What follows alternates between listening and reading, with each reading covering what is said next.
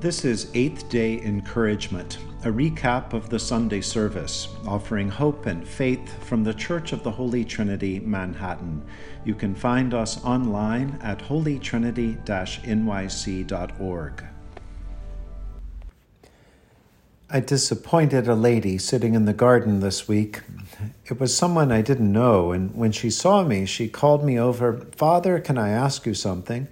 I said, "Sure," and introduced myself. She went on to explain that she was Roman Catholic, and she was curious about our church.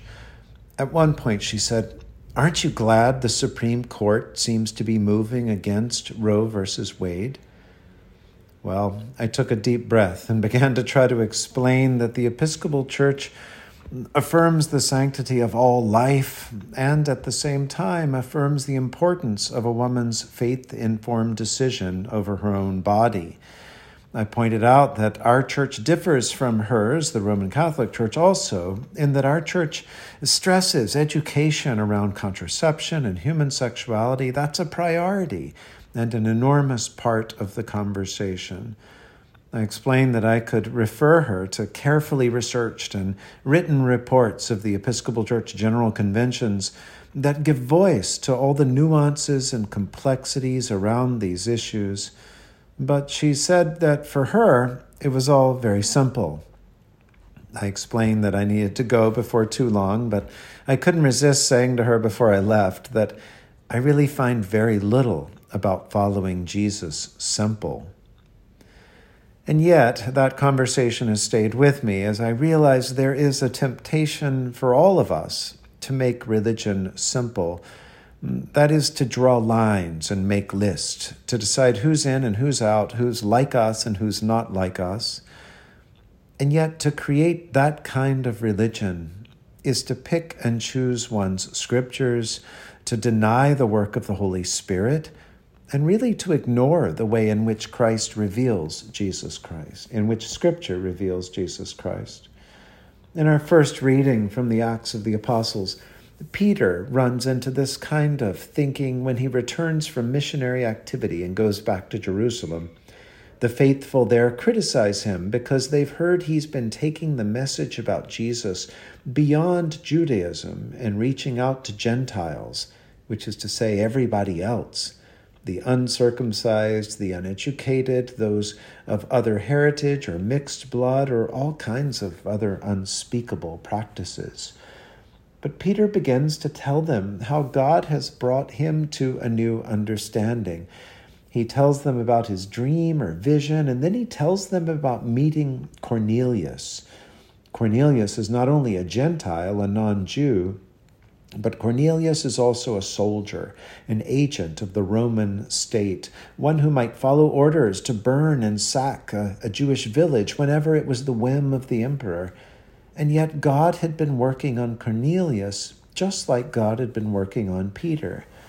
Peter and Cornelius talk. Cornelius is converted to Christ, and then Cornelius and his whole family receive the Holy Spirit and are baptized.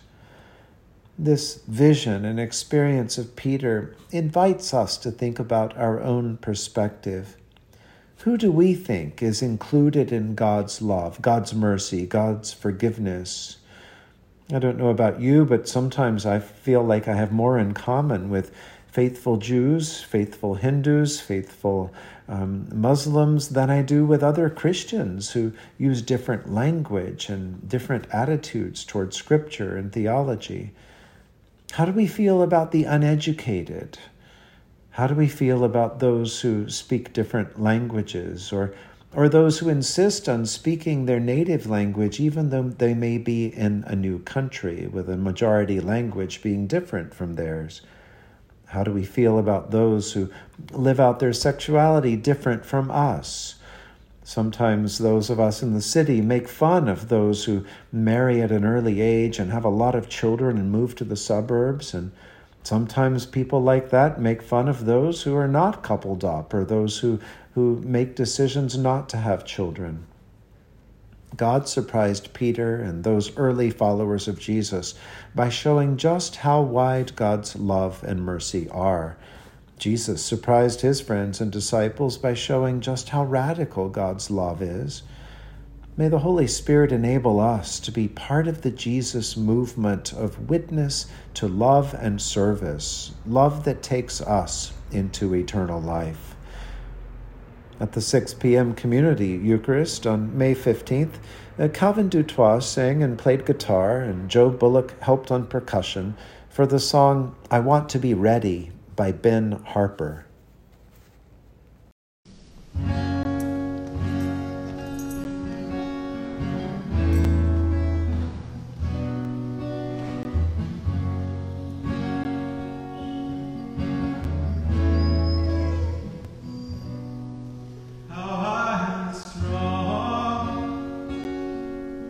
To know what makes me weak, how I have found, is to know just whom I see, the gift of blessing, the burden of the sin.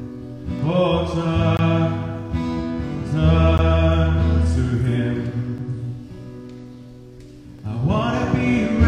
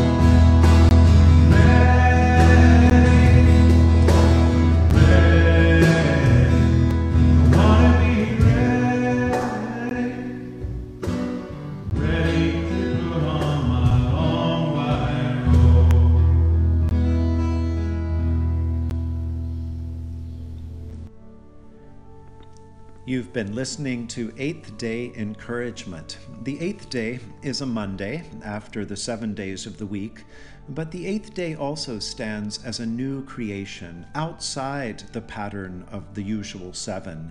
And so the eighth day symbolizes resurrection, hope, and the possibilities for new life. I'm John Bedingfield, the priest and rector at the Church of the Holy Trinity, Manhattan. I hope you'll come and visit us in person one day, but you can also worship with us through Facebook Live, follow us on YouTube, and learn more at holytrinity-nyc.org. God bless you this week and always.